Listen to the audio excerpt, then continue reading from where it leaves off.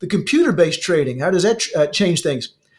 Some of the, I mentioned those books I got from the TCU library earlier on how to manage a foreign currency desk, and some of them were written back when you would make a phone call. And of course, this is like 1990 or so they're being written about the 1980s. I don't know why. It just hits me. It's obviously, it slows things down. I mean, that's a huge part of it. Yeah. And here's the other fascinating thing to me is there was a psychology and a sociology to it, that you had to be pleasant to the other person you were talking to, that this is your contact in London that you buy pounds from. And also, if that person calls you, you want to give them a good price because you don't want to be, you want to make sure that there's people who will answer the phone when you call. And that's, neither here nor there. I just thought it was fascinating that this is the way the world once worked. Now with the computer screen, of course, it's totally anonymous.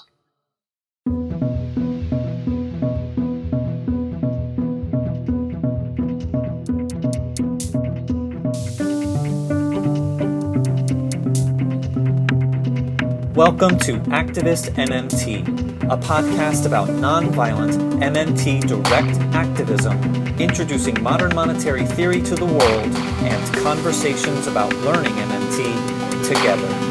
I'm your host, Jeff Epstein.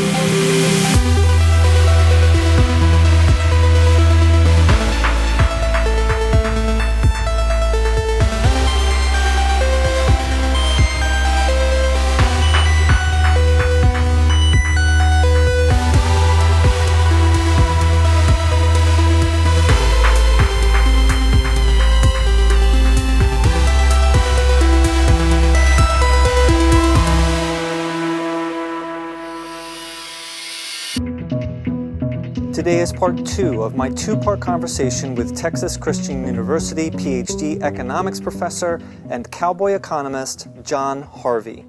The topic of our conversation is exchange rate determination, and we continue to work through my question list, which can be found in the show notes for part 1. Much more information and resources can be found in the show notes, but for now, let's get right back to my conversation with John Harvey.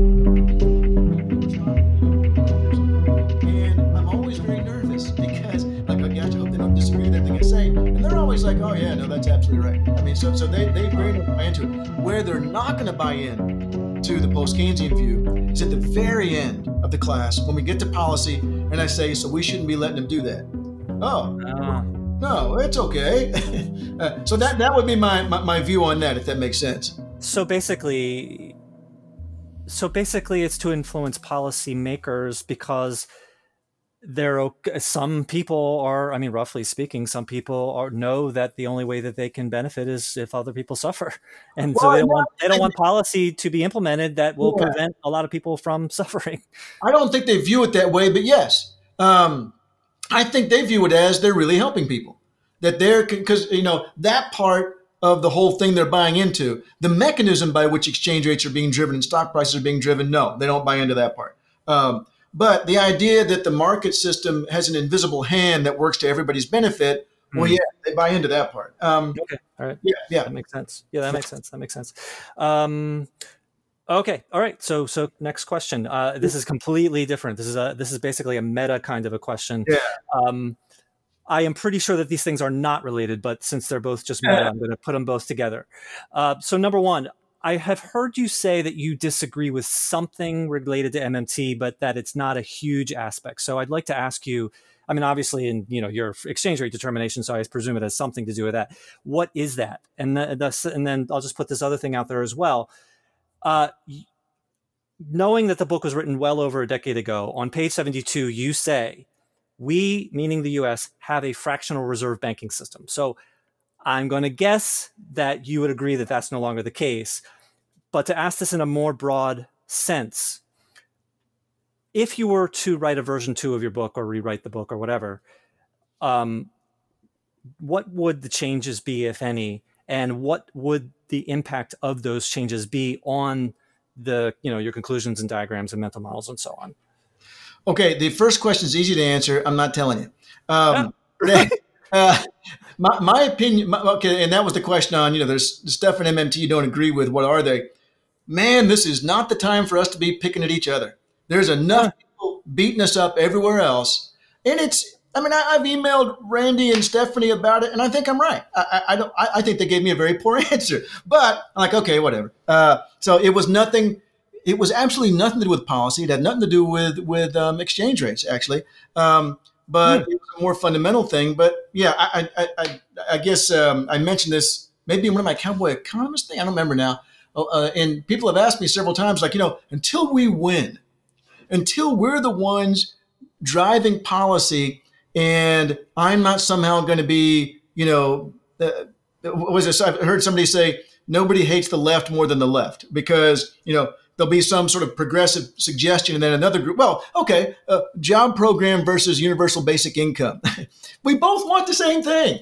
I think their approach is flawed, but should we spend all our time? And certainly we should spend some time talking about this because these are very much on the radar. What I'm talking about is not.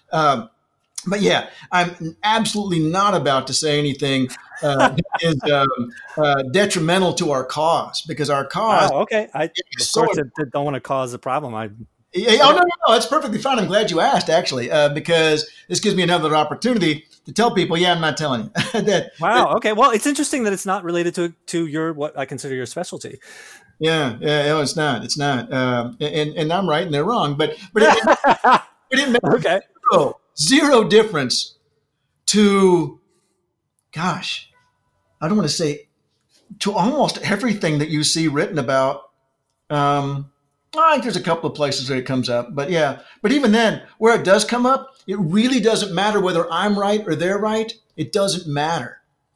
In fact, let me say this. It's about what causes something to start with.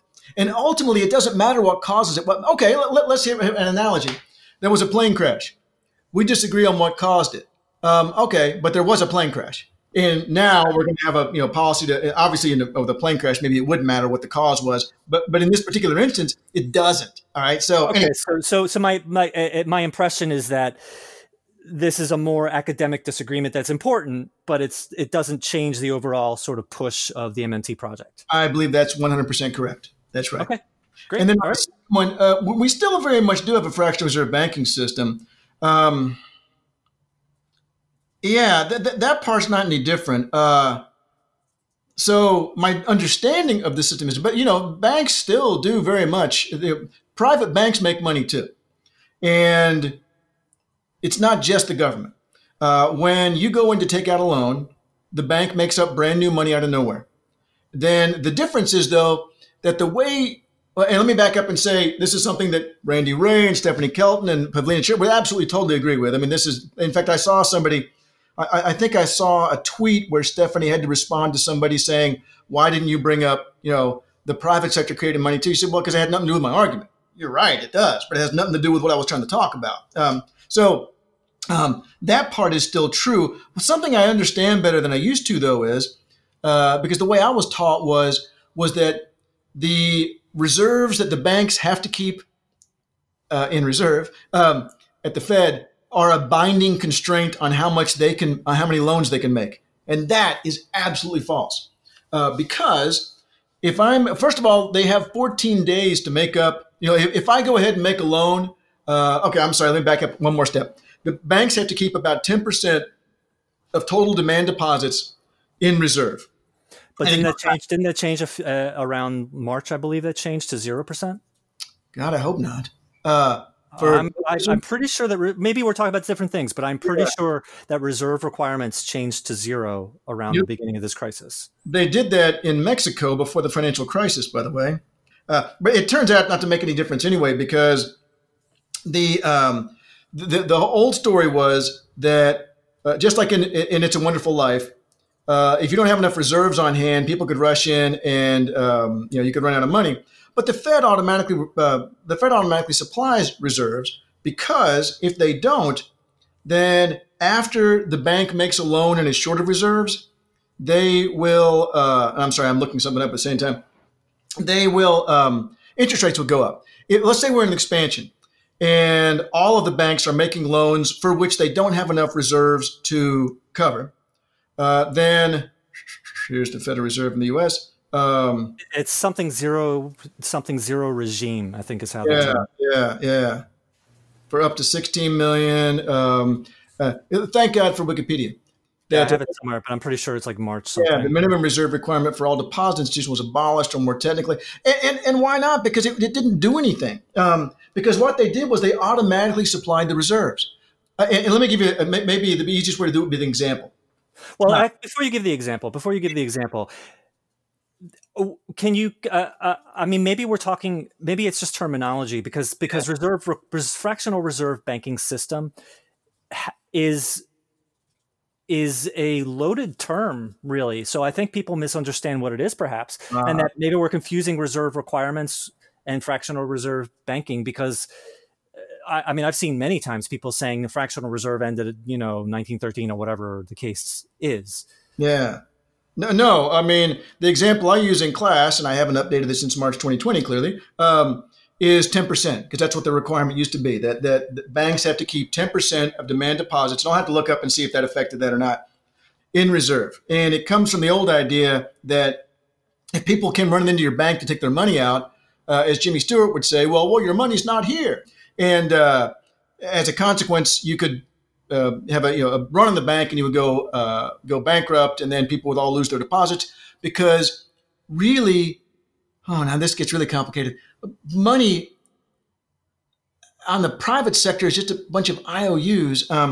But all right, let's say that I have 100,000 in demand deposits in my bank. I'm the banker, and so therefore I have 10,000 in reserve, 10% of that. But then somebody comes in with a really good idea that wants to borrow money. Well, I don't have any reserves. And so, I'm sorry, let me back that up. They want to borrow another 100,000. So now it's going to be, this is too complicated. Okay. So table. The long and the short of it would be, it wouldn't change hardly anything in the book. That wouldn't. Because I really kind of glossed over the financial sector part of that part of the financial sector anyway. So yeah, changing that and making, talking about the government making money would not change anything substantial in the book. The book really ends up focusing on the forecasting of currency dealers. That ends up, the key part. Okay, so not now, but I think it would be beneficial to review what fractional reserve banking is, because I've seen many times people saying, "Oh no, fractional reserve ended 100 years ago," and it's a loaded term. It really is. So I think people don't understand what it is. Yeah, I'll bet they're referring to the idea that banks are reserve constrained. They haven't been reserve constrained in decades, because the fractional reserve banking can be there. And you can be reserve constrained or not be reserve constrained by that rule, depending on how the Fed acts. So that's probably what they're talking about. But I don't. Yeah. Okay. Well, I think it's definitely a misunderstanding of the term. Okay. All right. Good enough. So the answer to your question is your book pretty much would not change. No. It's pretty solid. Yeah. Okay. Great. Okay. Next question. My ultimate goal, and that is obviously impossible to achieve today unless you want to stay on the phone for a few months. I think there is a really important connection to be made between your work and Fidel's work, Fidel Kaboob's work. And in your late Mexican delivery, margarita-fueled yet very entertaining, horrifically boring lecture, which was organized by Modern Money Australia and MMT Podcast, I believe it was August, you said the following. You said, in reaction to a question, what if I'm a small African nation? Can I follow MMT policies? I don't know. I have always wondered about that. Great. So we have a question now from Stephen, who asks, thanks, John. And he says, thanks, John, and asks, how does MMT relate to the US dollar as a global currency and the necessity of the US dollar to be in international trade? And does MMT relate to the US similarly to every other country that does or used to rely on the US dollar for global trade? Yeah, that's a tough question. And you know what? I think I've had enough of margarita now to actually put the hat on. So I'll do that. But it is so much easier for the US to do whatever they want with their own money. Because I explained to students, where's my cell phone? Here it is. People in China are happy to accept little pieces of paper that's my wife right there. It's not actually my wife because my wife isn't a phone, but it's just a picture of my wife. But they happily accept this in exchange for just pieces of paper. So the fact that we have the world reserve currency is glorious. All right. What if I am a small African nation? Can I follow MMT policies? I don't know. I have always wondered about that. It is not, you know how it is with academics. You end up with this very narrow area of focus, and that's not it for me. I've written 2 papers on economic development, and they were so horribly depressing that I never wrote any more. But it's a good question, and I don't have a solid answer. And then you clarified that, you know, your specialty is not developing nations. I think I understand what you mean, but I have seen people interpret it differently, and I want to clarify your thinking. And that is, you know, us as MMTers in general, we know 100%.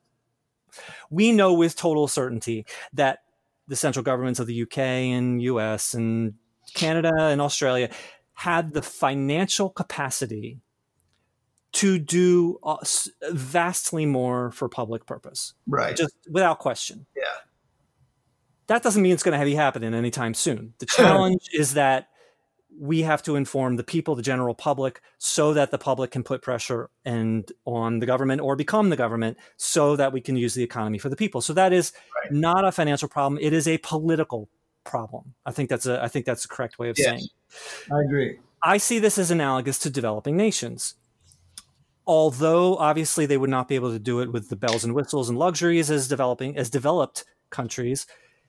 If developed countries could, you know, get out from under the thumb of their colonizing overlords, float their currency, and implement full employment, then it is, according to Fidel's work, they could obviously do so much more for public purpose. So when you say, I don't know and I wonder regarding whether they can implement MMT policies, I believe that you're referring to the, you know, it may be very well unlikely or even impossible for them to get out from under the thumb of their colonizers. But that is a political problem, not a financial problem. And I believe that when your concern is whether they can do it or not, is the political aspect of can they get out from under that thumb. Is that fair? Is that an accurate? If I may just for a second back up to your thing about us MMTers knowing that it would work over here, I am proud to say, along those lines of trying to get the word out, I've had a really nice man at KRLD Radio has been interviewing me once a week since the coronavirus thing started. Wow. And just this morning we did another one, and he says, well, now, you know, as you say, the government has no budget constraint. This is now a regular part of his story when he talks to me, and, you know, and that we've worked together so long now that, you know, he can anticipate what I'm going to talk about. I often send him my notes the night before, but he buys into it completely, and it's on a very conservative radio station, I might add, here in Fort Worth. In Dallas-Fort Worth. It's actually in Dallas. So anyway, I've at least convinced one reporter. So and a conservative one at that. Yes, that's right. He's a pretty good guy, but the station is very conservative. Now, I'm going to have to be embarrassed to tell you that no, that's not what I was thinking. I just literally haven't given it much thought. I just literally haven't. I'll tell you, this is my worry, and I just haven't pushed on it to figure out, what if I'm in a developing economy that desperately needs a particular import? So I need them to accept my money to get that import. I don't know how that works. I don't know. The U.S. is largely self-contained, and where we aren't self-contained, people want our money. So, you know, we're in a really, really good spot to take advantage of MMT, which, of course, is why we're actually doing that. Oh, wait, no, we're not. So I don't know. Again, it's not because I have thought about it and I'm uncertain. I just end up thinking, you know, well, I want to think about something else. It's one of the nice things about my job is that, you know, I get to focus on what I find most interesting. But I will tell you this. I was one of my colleagues who is a mainstream economist, but he's a development economist. And I was mentioning to him one day that I've done a couple of development papers, and I was so depressed afterwards that I really didn't want to do any more. And he said, and I think it was Robert Lucas, who was a very hardcore neoclassical guy, said that once you learn development, nothing else is important. In other words, who gives a crap about a recession in the United States when we are comparing that to the economic problems in sub-Saharan Africa? There's no comparison. The best day of the week over there is, except for the elites, better than a recession in the United States. So, again, there's nothing more important than economic development, is what, again, I think it was Lucas says. And I totally understand that. And I agree. I just don't feel like I have the skill set, and nor I'm really fascinated by business cycles. And so that's kind of where I've gone since I've done the exchange rate stuff. So I honestly don't know. And the thing that's in my head again, and speaking of Fidel, okay, so yesterday, or was it today, I had reason to look back through a really old set of emails, and I had a set that I wanted to keep just because, I want to remember this conversation. I found an email from Fidel from 2003 when he was a grad student at UMKC. Hey, Dr. Harvey, I saw your stuff about system dynamics, and I'm really interested in that. Wonder if I could, so anyway, I thought, I've known him and I've known Pavlina Chernova since they were grad students. Wow, that's great. That's what happens when you get old. But yeah, so I just literally haven't really thought about it. But the thing that always sticks in my head is I desperately need to import something from somebody else. Do they accept my currency? Now, if my country's at full employment, then maybe my currency is pretty powerful. Maybe it's something, well, yeah, I want your currency, but I don't know. Well, what's the first thing that comes to mind as something desperately needed that needs to be imported? Oil. Okay, but that's I figured you were going to say that, and we shouldn't be on oil, right? Well, but right now we are. So, if we can only solve one problem at a time, or food for that matter, there are developing economies that I remember reading that after the Asian financial crisis, that there were countries that imported food that were absolutely devastated by the fact that their currencies had fallen by 30 to 40%. Right. That all of a sudden, people who are having to depend on rice as their staple, their incomes are wiped out. So rice then instead, and then maybe your country can make food, or maybe it's the Falklands, like an independent Falklands, where unless you want to eat sheep all the time and penguin, then you're going to have to import some food from somebody else. And I don't know, maybe it's easily solvable, or maybe a world where the U.S. and the U.K. and Japan and Germany are all at full employment is a decent civilized world. Okay, even though we might not necessarily want anything you've got, we're going to buy your currency anyway. Yeah, we're going to sell it to you anyway, but I don't know. Now that would be all right. All right, so that's fair. So you just genuinely don't know the answer, okay? Because someone took that as, oh, Dr. Harvey says maybe it's not possible. But all right, that helps. But I have no idea what it would be, but I feel like I wish that you and Fidel would have a 2-hour conversation or something to start bringing your work together. I don't even know what that would be, but and and one example that comes to mind is Fidel talks about hydroponics for food. That's an example of getting away from having to import food and stuff. So right. Okay, but that's interesting though. All right. Okay. Next question, completely different. A major cause of currency crises, according to your book, is the discrepancy or tension between groupthink, which is like bandwagons and herd behavior, and the underlying condition in the real world. So groupthink thinks it's one thing, but it's actually reality is just way off. And it keeps difference keeps growing bigger and bigger. And so the tension grows and it becomes more and more susceptible to smaller and smaller final straws that start, that blow it all up.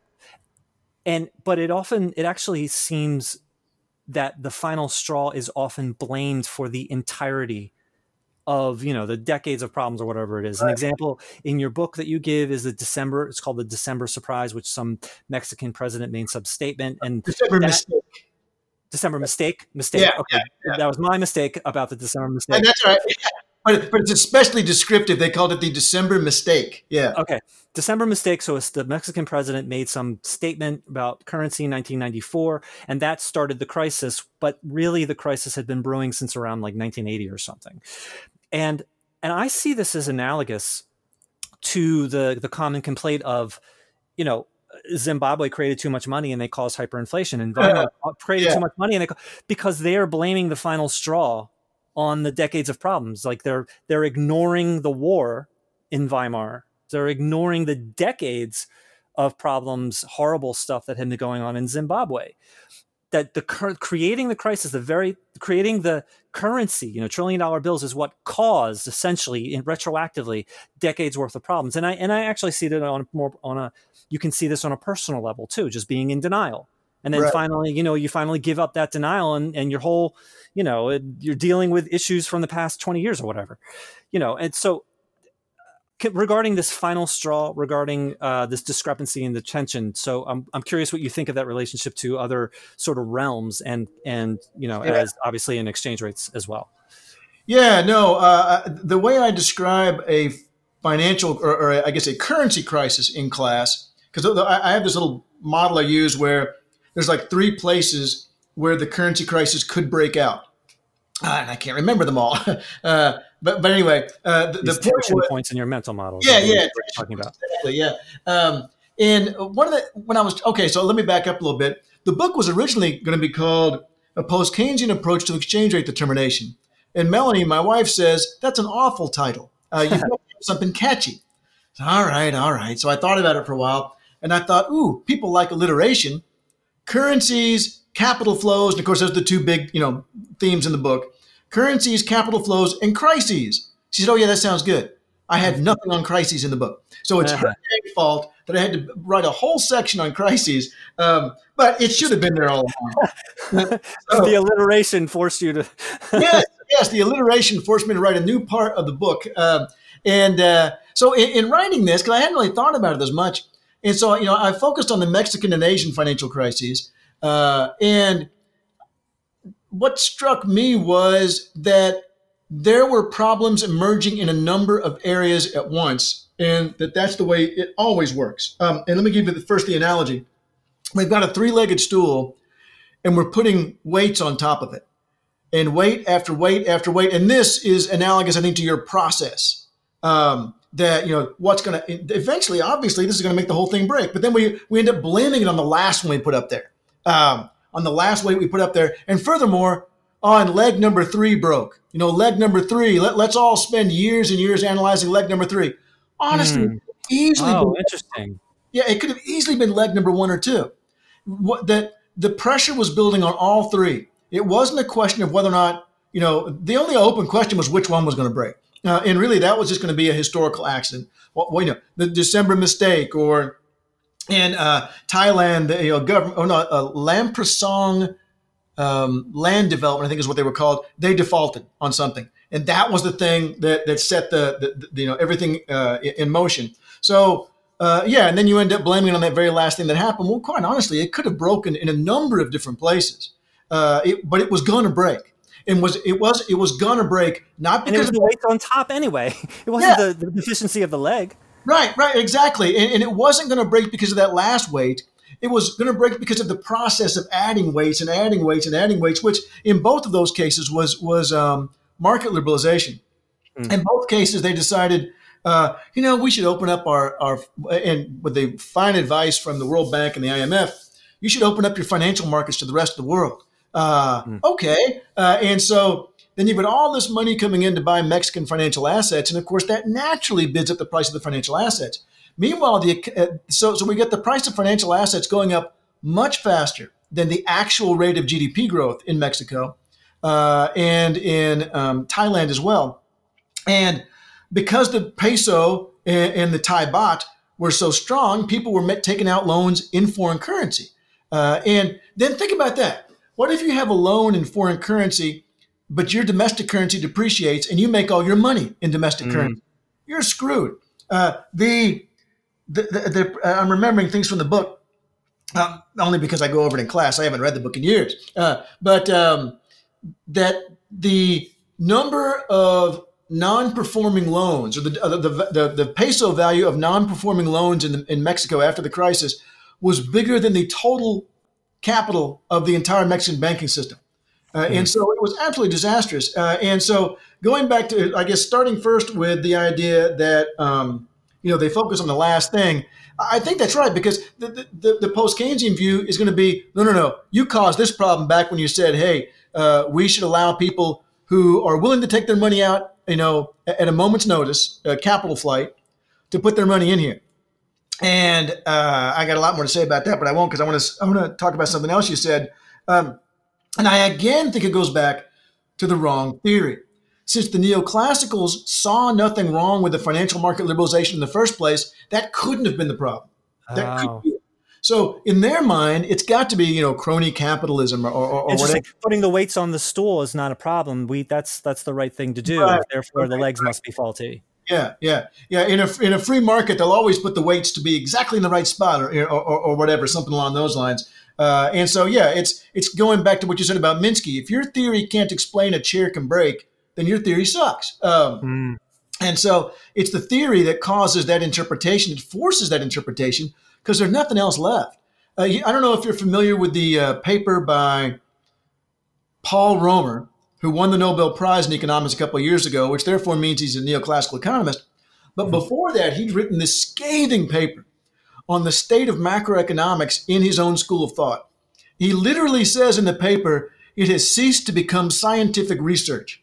And he talks about the fact that basically they have assumed away any human interaction causing anything in the model, and that anything that causes fluctuations must have come from the outside. It must have been some external shock or whatever. And so that kind of fits your whole story there of that thing that happened at the end. That was an external shock that then caused the whole thing to collapse. But anyway, the Romer thing is very good. I happened to be on a panel with him after he'd written the paper, but before he got the Nobel Prize.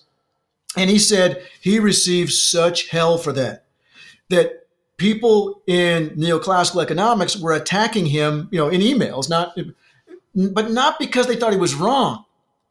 How dare you say that about, Robert Lucas or about Milton Friedman, our cherished thinkers? How dare you say that? He's like, wasn't about my art. You call it ancestor worship, I think. Precisely what it is, ancestor worship. Yeah. So I thought that was very interesting.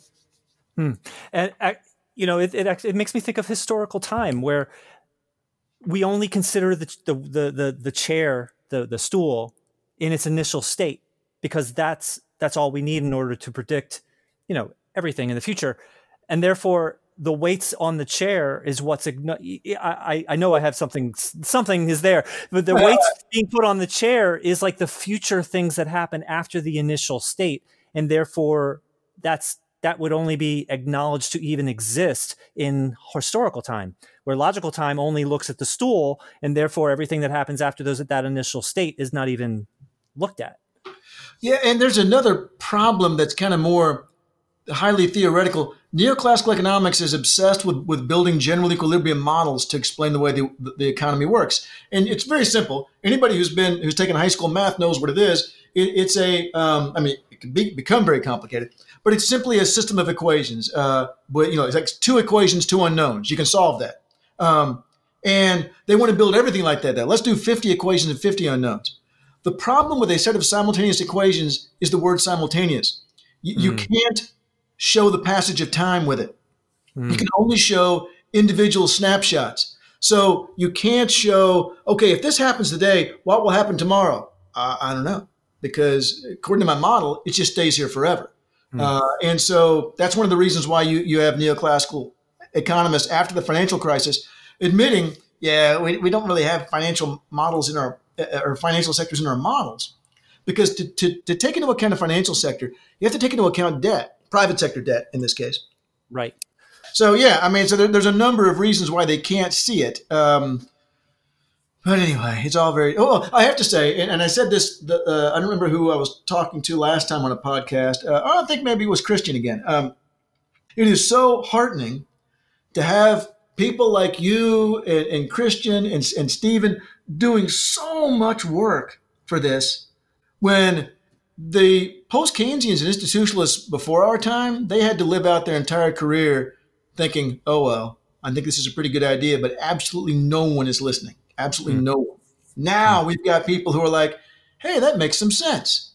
And we got people like you who are like, you know what? I'm going to read a really hard book to figure this out. And that really is very invigorating and very, and we may end up losing. I was at a conference that Jamie Galbraith had put together.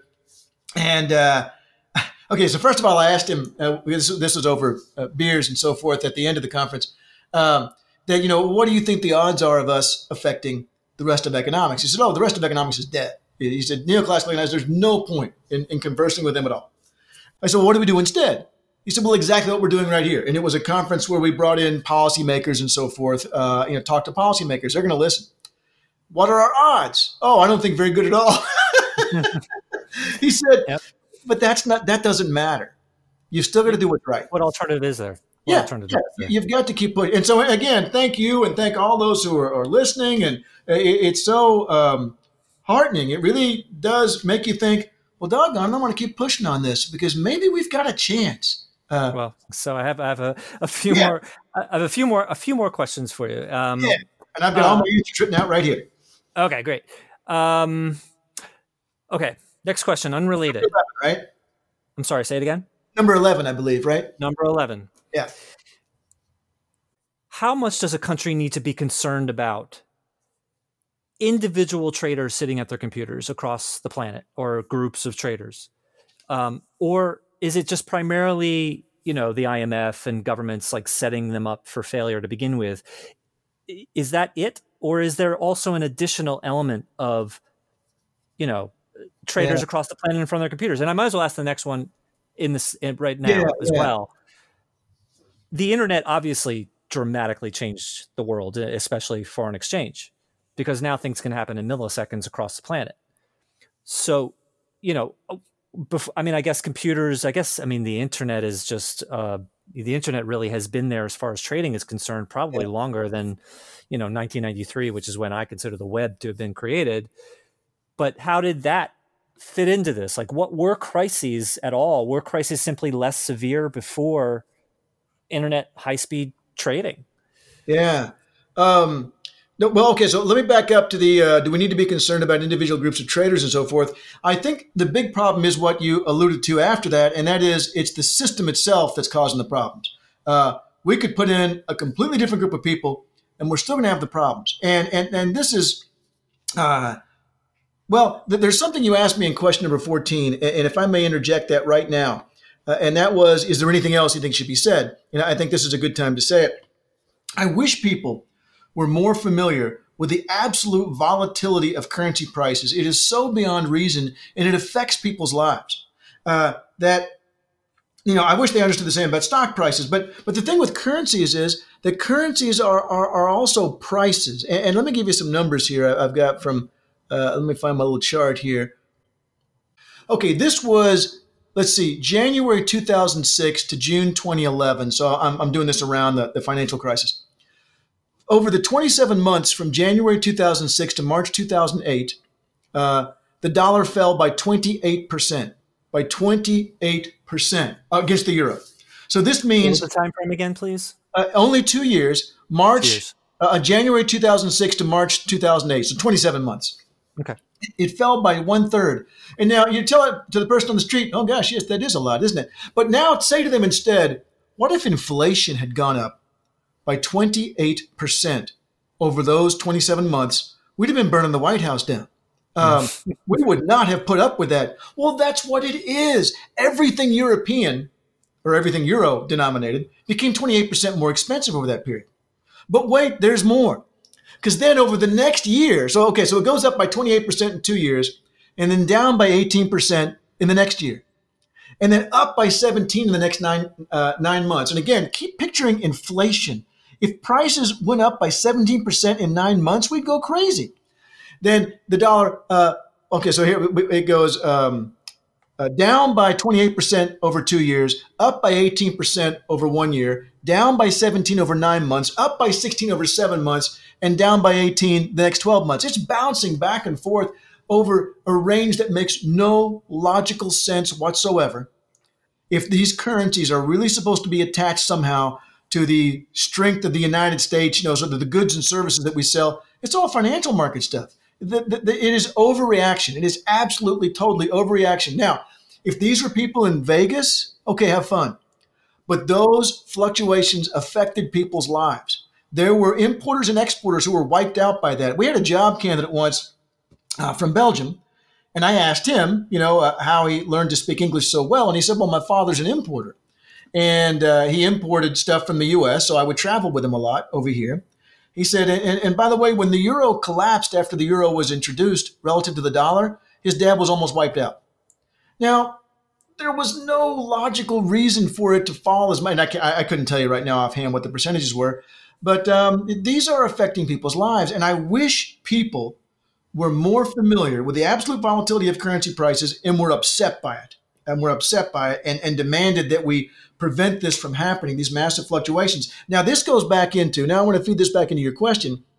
How much do we need to worry about individual groups of traders? Not so much, because it's the system that's creating this. We have, let's say that we said, like Chile did at one point, okay, you can invest in my country if you're a foreigner if you want to, but there's a minimum amount of time you have to leave the money here. If you pull it out early, there's a penalty because we don't want you coming in here with your money today and leaving with it tomorrow, because that's going to cause havoc on our economy. And they did that. And when the Mexican financial crisis occurred, they were the least affected, one of the least affected countries in Latin America, because they had protected themselves from these hot capital flows. So that's the system. However, you also mentioned, maybe groups, and this is interesting, and I have no answer to this. Currency dealers themselves appear to be convinced that a few large banks are able to manipulate the currency prices in ways that are advantageous to them. If I need to buy some yen, I'm going to make sure the yen falls before I can buy it. Now, that's not really the systemic issue, but I do think it's interesting that they have this view that I'm being screwed by somebody. I don't know who it is, but I'm being screwed by somebody. I think it's Citibank or whatever. And I would like to look into that one day. That I don't know what kind of data you would need to try to figure that out. But, so first off, the system itself, I think, is the problem. Now, the computer-based trading, how does that change things? Some of the, I mentioned those books I got from the TCU library earlier on how to manage a foreign currency desk. And some of them were written back when you would make a phone call. And of course, this is like 1990 or so. So they're being written about the 1980s. I don't know why. It just hits me. It slows things down. I mean, that's a huge part of it. Yeah. And here's the other fascinating thing to me is there was a psychology and a sociology to it, that you had to be pleasant to the other person you were talking to, that this is your contact in London that you buy pounds from. And also, if that person calls you, you want to give them a good price, because you don't want to you want to make sure that there's people who will answer the phone when you call. And that's, neither here nor there. I just thought it was fascinating that this is the way the world once worked. Now with the computer screen, of course, it's totally anonymous. So what roughly year are we talking about that it turned away from individual personal phone calls to computer-based? It had to be well before 93. Yeah, I would guess during the 80s. I blame the 80s for a lot of this sort of shift towards financial market activity and away from, because before that, of course, we had a fixed exchange rate system up to about 73. And largely, although even then it was changing, goods and services were the primary reason for buying foreign currency. And then during the 80s, you've got Thatcher and Reagan, you've got greed is good. And so the idea that we can now make these trades instantly, well, of course, this makes us even much more efficient, right? Except what it does is it magnifies any euphoria or panic. And I don't know, you're probably not old enough to remember the very first semester I taught was fall of 1987, and we had a stock market crash. I'm only 10 years younger than you. Okay, well, let's see. 1987, I was 20. You'd have been 16. All right, so there was a stock market crash in October of 87, and it was because people started selling, but then that triggered signals on computers that then the computers joined in. And you said, were these problems dramatically different from before the internet or computer-based trading? Yes, I do think that we would set ourselves up for a much faster transition from, a falling price to a collapsing price. But we actually did something logical. We introduced law, or I shouldn't say, well, it's a law, I suppose, rules in the stock market where if a price falls by more than X%, we close the market. Short circuit. Yeah, exactly. Precisely. Which is what we should be doing internationally. But we're not. Yeah. That's really interesting. And actually, this brings a whole new meaning to Bernie's high-speed transaction tax. Yes. Where yes. that's how he said he would pay for, I believe it was college, free college, universal college, high-speed transaction tax, which is, it discourages that. Okay. And actually, the other thing it reminds me of, and actually this brings up, I mean, I don't know anything about it, but it obviously has something to do with business cycles, because it's this violent ups and downs. And the job guarantee mutes, shrinks well, it lifts the floor, which inherently shrinks the ceiling, but indirectly. And it's, it reminds me of the Federal Reserve, how people sometimes analogize the Federal Reserve, where, the Federal Reserve is driving the car, but actually they're using, Maggie's toy steering wheel, and no one's actually driving the actual steering wheel. Right. And so the car is just bouncing against guardrails, That's what's happening, and that's happening on the international scale as well. Yeah. So something else that changed is the volume has increased so much. If you look at and I'm thinking of stock market here, but I suppose we could look at those BIS surveys. I don't know how far back they go, but the absolute volume has increased relative to the amount of underlying economic activity, because people are buying and selling financial assets like crazy, and we don't need that. It's not doing anything helpful. All right, so it would be okay to have a much lower turnover in financial assets. It would be perfectly okay. Well, now I'm curious of, I know nothing about business cycles, and I'm now that's your other specialty, and I'm curious to, how that relates to this. Send me an email, remind me via email, and I will send you a couple of papers I have on. I love business cycles. I have a class I teach on business cycles. Cool. All right. Excellent. Yeah. Anyone listening too, if you want to, copy my couple of papers on business cycles, I'll be happy to send them along. I can put them in the show notes. I'll put them in the show notes. Oh yeah, I'll take it in. Okay. All right. So my final major question is, and this is related, is, as I understand your book and Eileen Grable's work, the primary problem of exchange rates is essentially, as I see it, we let the mob take over the world. I mean, we let the mob take over everything, and their loan sharks have been put in charge of our economics and our finances. And the mob has no interest in long-term, public purpose, long-term what's best for us.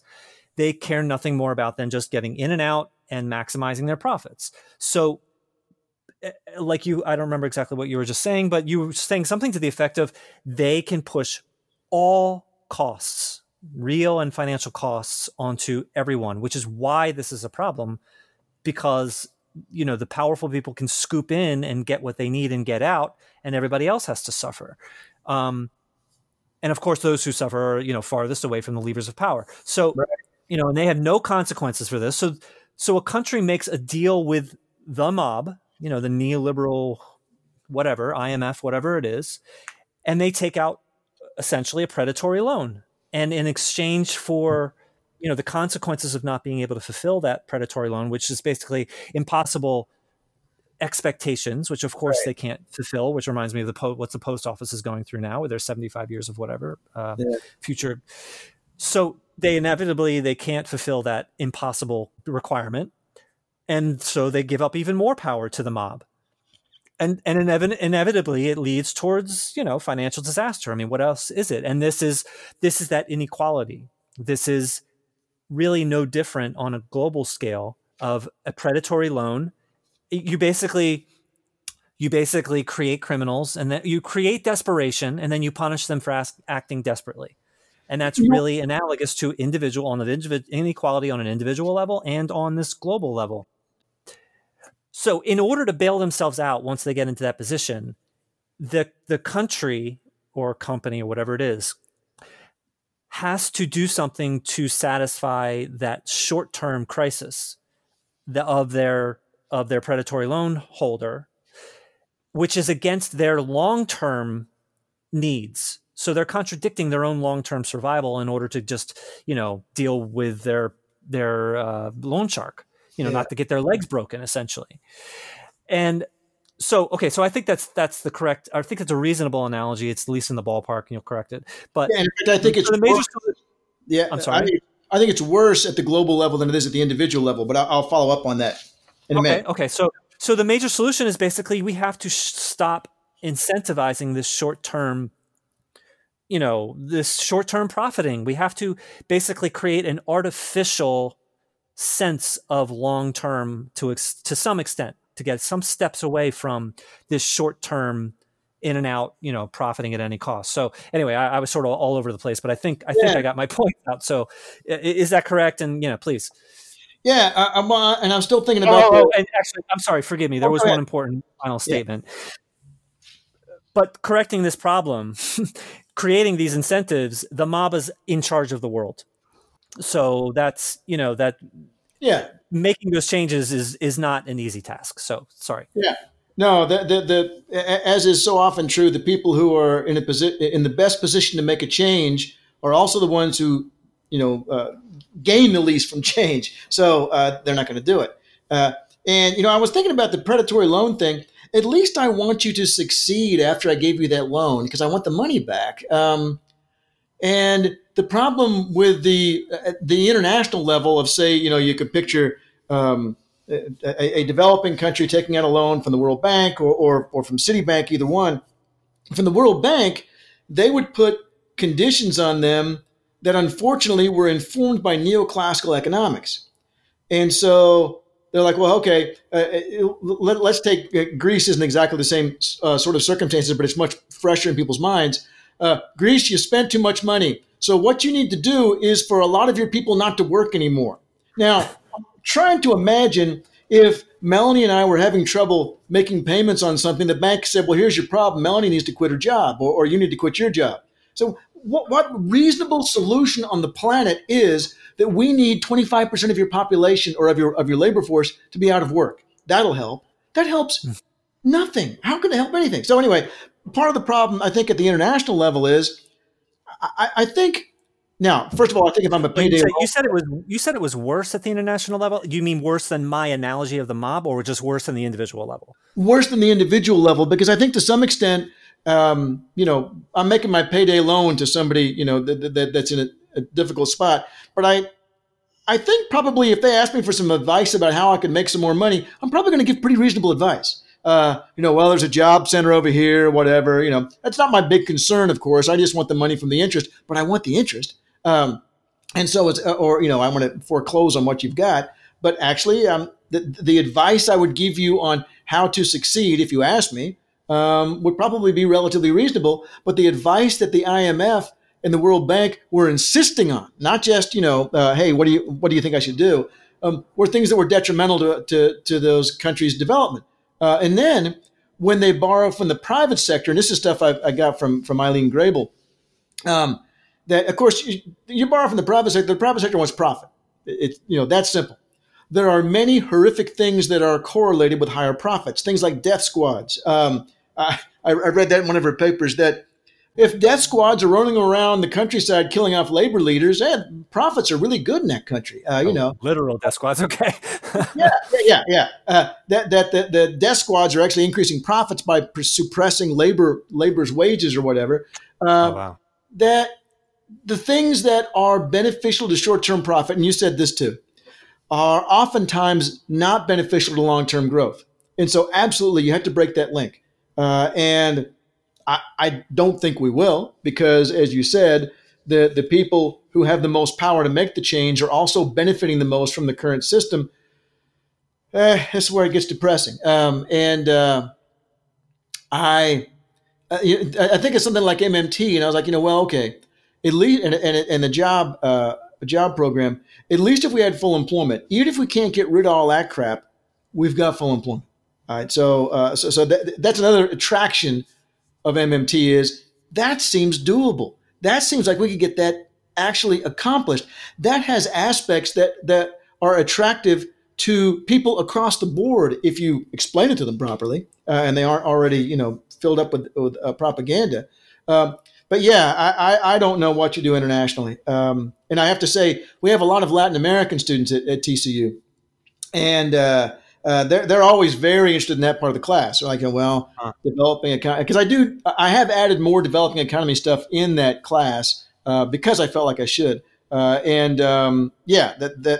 what you say is right. We need to separate the seeking short-term profit. Just beat that out of the system so that people are more interested in how is your country going to do over the next 10 years? Not, can I make some money this next month and then get the hell out? But I don't think it's going to happen. Okay. Well, at least we have to know.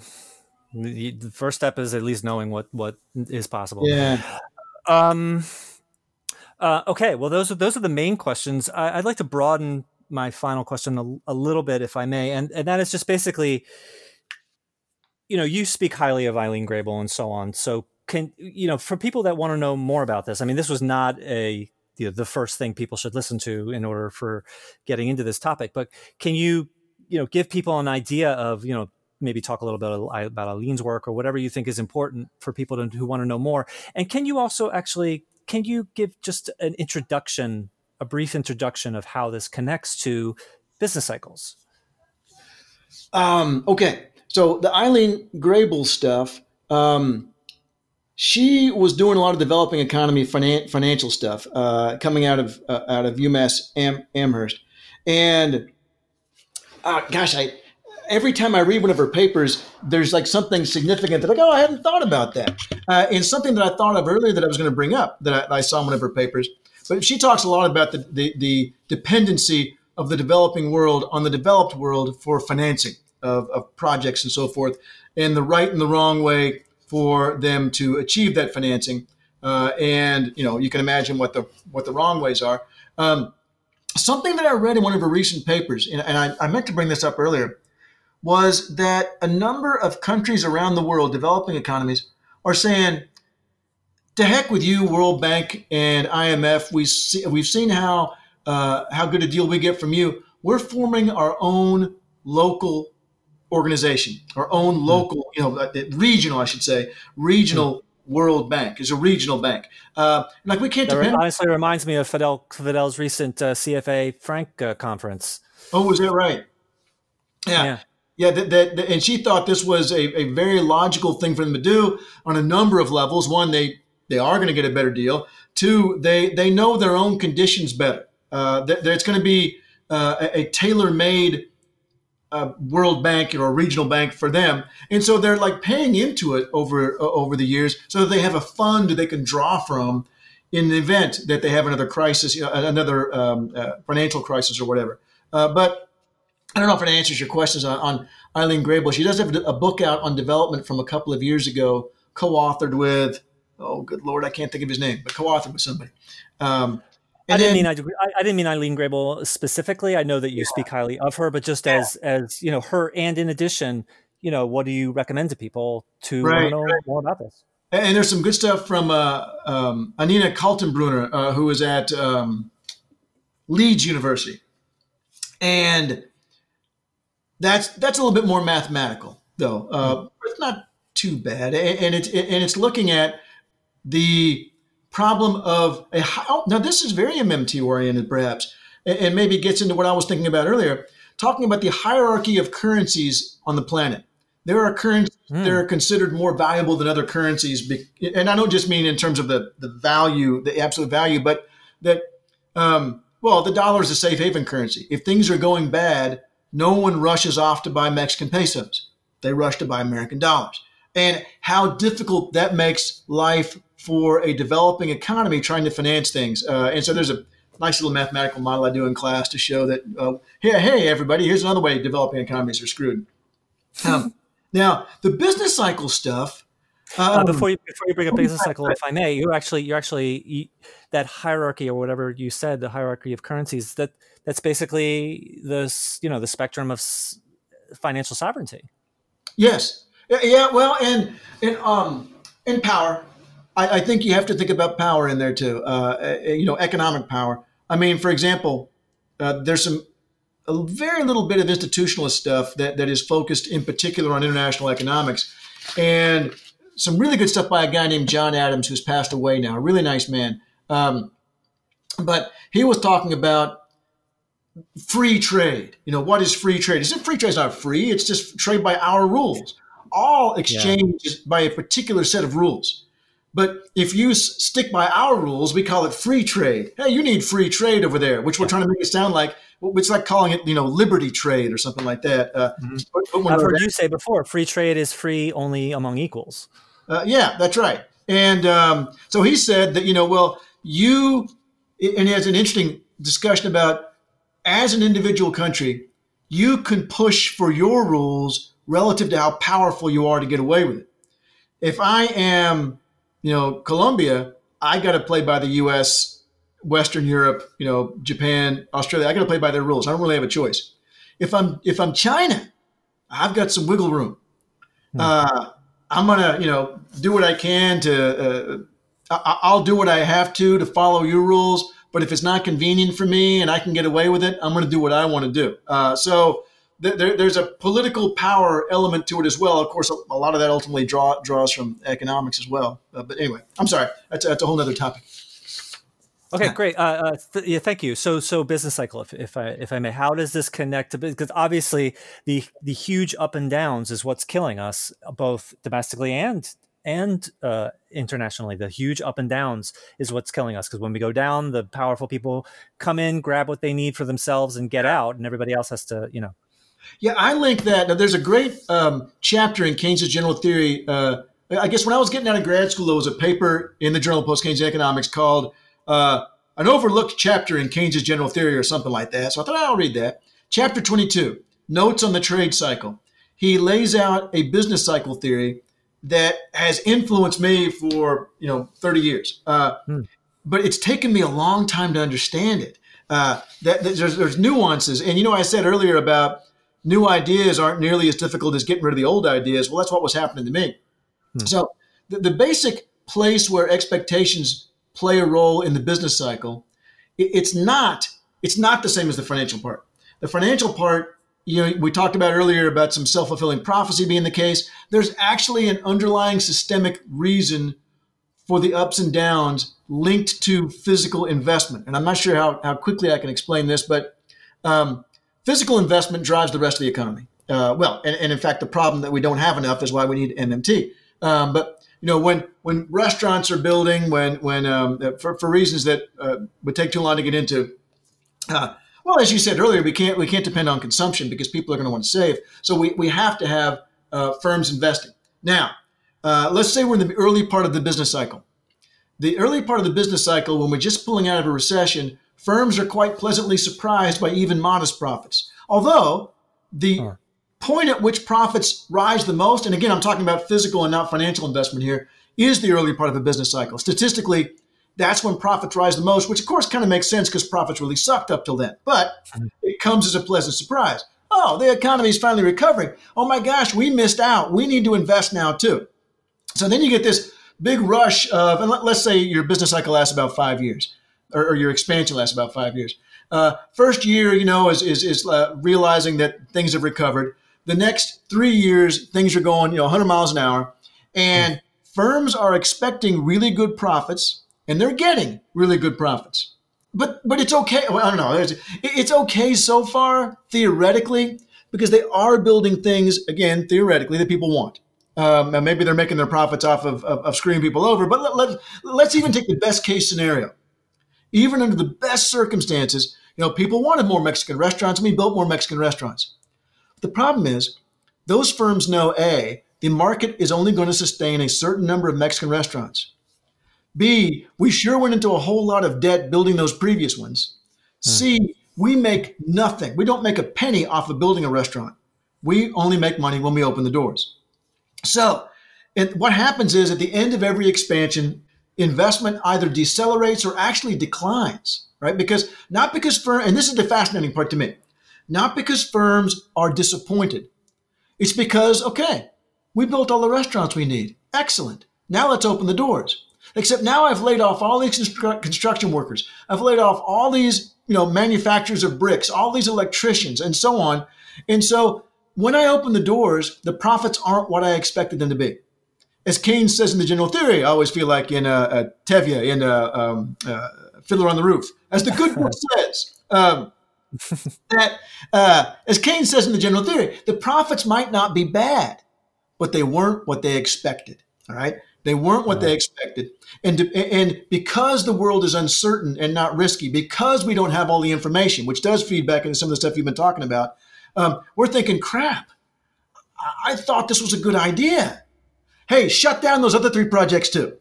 And depending on how many things we shut down all at once, and if you look at the track, if you look at physical investment over the course of the business cycle, you'll see it's highly correlated. And in fact, it falls before the recession starts, and it's going to start to rise, roughly coincident with coming out of it. But to me, the role of expectations there is the fact that they don't temper their expectations enough in late expansion. They might temper them, but not enough. And when things don't go like they thought they would, and this is Keynes's uncertainty that's really playing the big role here, then there's a role for panic that isn't there when you use the neoclassical assumptions about expectations. There's no panic involved when we're playing at the roulette table and we haven't been drinking. And, I don't get the number I want. Well, I don't suddenly decide, oh my God, maybe it isn't, what is it, 36 numbers? I can't remember now. That you sort of doubt the entire basis of the probabilistic forecast you made. No, it's just like playing poker and you lost the hand even though you had 3 kings. Well, that doesn't mean the next time I play, I'm not still going to go all in on 3 kings. It just means I didn't totally decide that all my thoughts about what the odds were wrong. No, I just got bad luck. Whereas at the end of the business cycle, they're thinking, oh my God, maybe my thoughts about this were all wrong. And I have headline understanding of Minsky's instability process. That seems to be what you were talking about. Yeah. Instability, whatever that's called, instability theory. Whatever the instability hypothesis. Yeah. The financial instability hypothesis. Yeah. Yeah. That panic builds up and that, it basically a bandwagon, and then it pops and then it falls violently. Yeah. And it has so much to do with Keynes uncertainty, which I didn't understand for a long time. I never put that in as prominent a place as it should have been in that theory for many years, which is what's fun about my job. It's like, oh yeah, I guess that's the way that works. It makes so much more sense now. Okay. All right, great. I don't know, unless there's anything that you feel needs to be said. No, I said it already. I skipped down to your number 14 earlier. Okay, great. Thank you. I know that this was, I sort of intentionally all over the place. So thank you for being here. Thank you very much for being interested and for hosting me. Well, thank you. Yeah, thank you so much. I feel like, a lot of these mysteries are a lot less so. So that was wonderful. Thank you so much. Oh, thank you. Thank you. And I'm now going to eat those fajitas that I made for the first time in my life with my Instant Pot, by the way. So it was very exciting. My daughter. Well, please. Yeah. Okay. Well, please nuke them so they're a little bit warm. I will do. Okay. All right. Thanks a lot, Jeff. I'll see you later. Bye.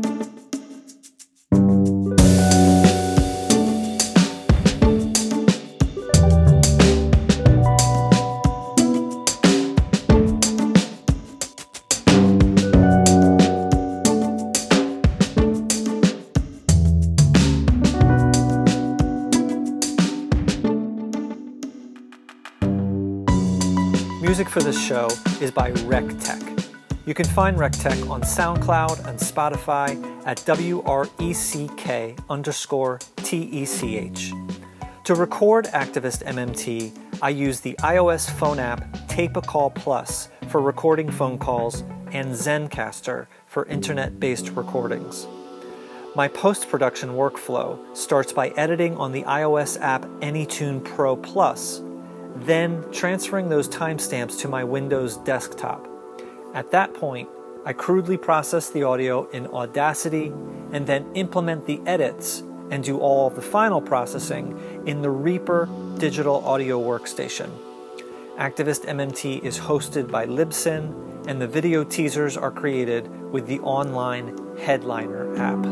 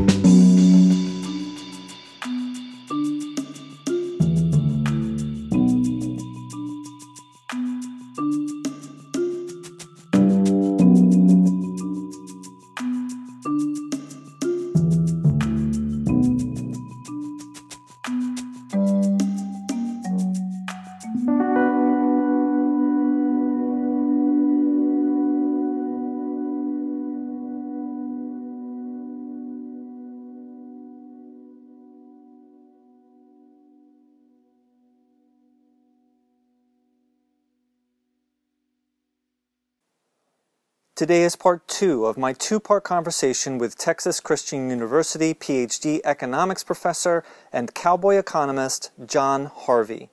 The topic of our conversation is exchange rate determination, and we continue to work through my question list, which can be found in the show notes for part 1. Much more information and resources can be found in the show notes, but for now, let's get right back to my conversation with John Harvey.